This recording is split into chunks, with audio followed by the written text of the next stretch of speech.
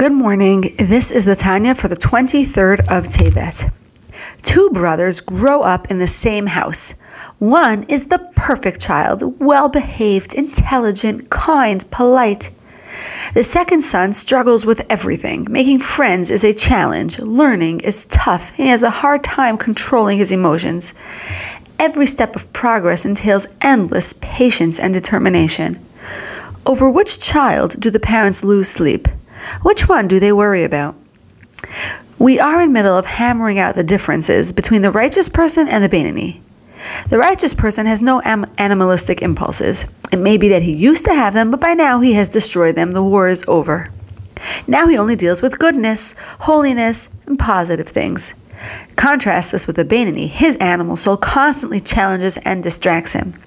Although the Beinoni doesn't allow himself to be thrown off and he wins every struggle, it's an incredibly difficult existence. But the Beinoni accomplishes something uniquely powerful through his struggles that even a righteous person can't achieve.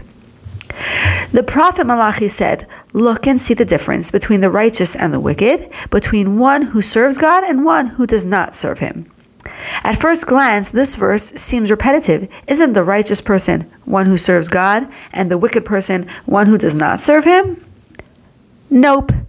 The Alter Rebbe explains that this verse isn't repetitive at all. There are two different comparisons being made here. The first one is the comparison between a righteous person and a wicked person.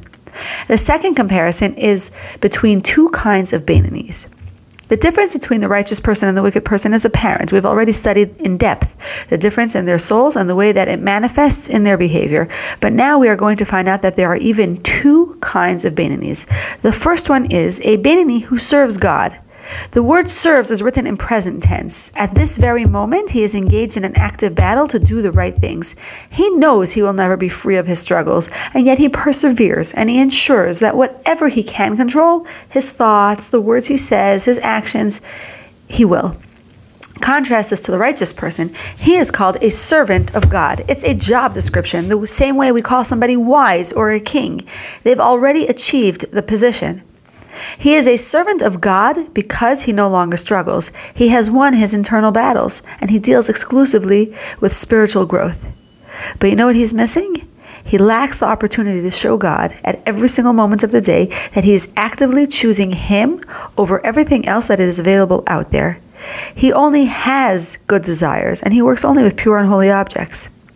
This Beinoni demonstrates his commitment all the time, and it's uniquely precious to God. In Hebrew, the word for one who serves is oved, and it's related to the Hebrew word ibud, which means to process, to clarify, or to refine. This word ibud is used in the context of processing the hides of animals, when the fatty, malodorous pieces of skin are scrubbed, cleaned, and transformed into parchment. This parchment can then be inscribed with the holy verses of Shema and used for tefillin or mezuzot, or can be used to write an entire Torah scroll. This, in essence, is the job of the Beinoni. He isn't disconnected from the real physical aspects of this world. He has the same needs and desires as everyone else, but he manages to transform those desires from merely physical cravings into holy, meaningful experiences. There's a second kind of Beinoni, a Beinoni who does not serve God. Despite its uncomplimentary sounding name, this does not refer to a wicked person. It actually refers to a Beinoni. This Beinoni is a naturally good-natured person. By disposition, he isn't attracted to evil. Or perhaps he used to be attracted to these kinds of things, but he has long overcome those desires and they no longer speak to him. And in such a person receives the appellation, one who does not serve God. Why? Isn't this the best case scenario? Someone who is naturally good and isn't interested in negative things? But actually, that's exactly his problem. Such a person doesn't battle with his impulses. He naturally desires to serve God. He studies Torah because he enjoys learning. And he's a cold and unexcited person in general, and therefore he doesn't get passionate about physical things. He never struggles. His relationship with God isn't the result of his own efforts. It's inborn. There's nothing unique about that. Such a person doesn't feel the need to sit and meditate and consciously work to awaken feelings of passion and excitement for God. The natural love found in his heart, which is actually found in the heart of every Jew, is enough to keep him learning and behaving properly. He won't go on to develop a deep, passionate, intense, personal relationship with God. He's good as he is. You may have thought that this is a very spiritual person, definitely greater than the Beinoni who constantly battles his inclination. But no, the opposite is true.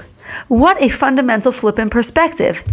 Any character trait that a person possesses, even a positive one, if he does not challenge himself to grow and improve, is considered one who does not serve God. Remember those two brothers mentioned above? Maybe the parents are worrying about the wrong child. The first one might be in the unhealthy spot. He can fall into the trap of complacency. His lack of drive may lead him to become one who doesn't serve. He doesn't extend effort. He doesn't try. He doesn't grow. He doesn't go on to develop a personal, meaningful relationship with God. The second son, on the other hand, constantly pushes himself. His efforts deserve recognition, and he receives the glowing title of he who serves God. Now we're all worried about the good kids. What should we do about them? Is there a way for a good-natured, well-behaved person to become one who serves God? Of course. Such a person also needs to go beyond his nature and extend himself beyond his comfort zone. And we'll discuss this idea in depth tomorrow. In conclusion, we were born to work. Any negativity we encounter in life, whether internal or external, is a challenge intended for us to improve. The enemy of better isn't bad, but rather it's good enough, because good enough keeps us placated and prevents us from striving for better. The positive character traits that we naturally possess aren't gifts. We are meant to develop them too.